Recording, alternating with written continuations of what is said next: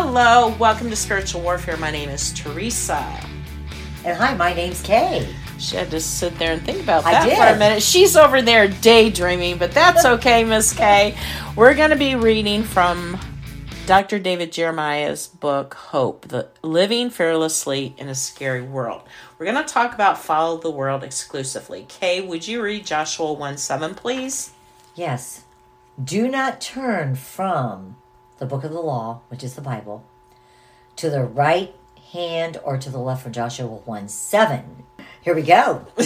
The phrase zero tolerance entered our common language after 1994 legislation outlawed bringing firearms to school. There would be no tolerance for a violation of that decree.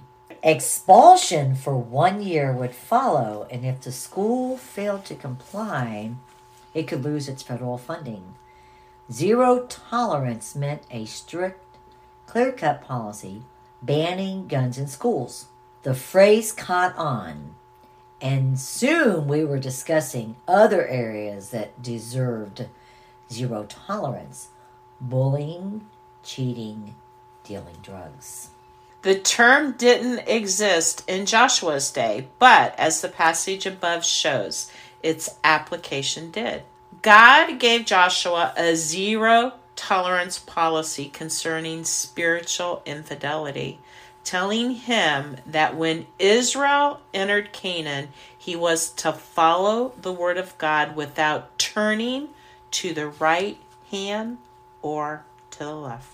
He wasn't to compromise morality or principles, to conform to the practices of the land's inhabitants. He wasn't to massage the meaning of God's law to make it politically correct. He wasn't to use it as a proof text for his own point of view. He was to obey God's law and nothing else. At the heart of the law was the covenant, the agreement between God and his people. It would not change. A new generation must hold to old revelation. In a time of uncertainty, facing a new world, this would be their assurance. Nothing important has changed. I, the Lord, do not change. Keep following me. The same yesterday, today, and tomorrow.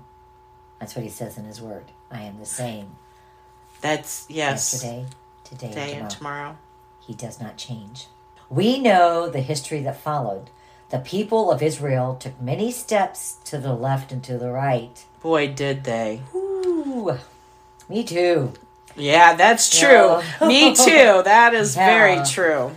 I know that's a part of my prayer in the morning, is that my feet are shotted in the boots so that I do not stray to the left or to the right. God was patient and forgiving, thank goodness. But finally, the nation had to suffer for its lack of faithfulness to God and his law. The nation split in two. The people were exiled first to Assyria and then to Babylon. The Israelites paid the price, living in constant fear of enemies and invasions.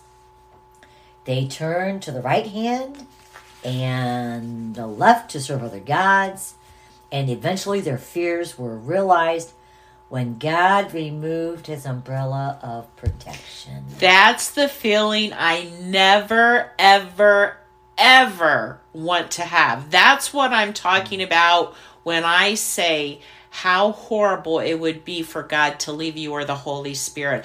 I couldn't even comprehend the oh boy, oh boy, oh boy. We have a choice. We can follow the gods of the world and live with the fear that we'll be caught in the outcomes that inevitably fall on all disobedience, or we can follow God and his word exclusively and live without fear. You know, Kay, when Moses was leading them and God fed them every day, every single day, manna from the sky, every day, he goes up to have a meeting with God, And that quick, those people started making golden images of another god. And God provided all of this stuff for them. How fast they forgot. They turned from the left. It just blows my mind that just that quick, that can happen. Just that quick it can happen. I guess, too, though, when people have devastating circumstances, they blame God and walk away and turn to the left or the right instead of holding on to Him to get through it, because Satan will put in their mind, yeah, you love God now? Look what He just did to you.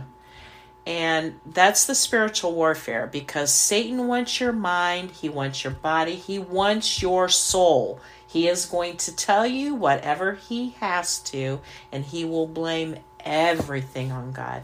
Everything. So that you will turn to the right or the left and walk away. So, Miss Kay, we are going to end it there. What do you have to say in closing, Miss Kay? If today were your last day, where would you spend eternity? It's your choice.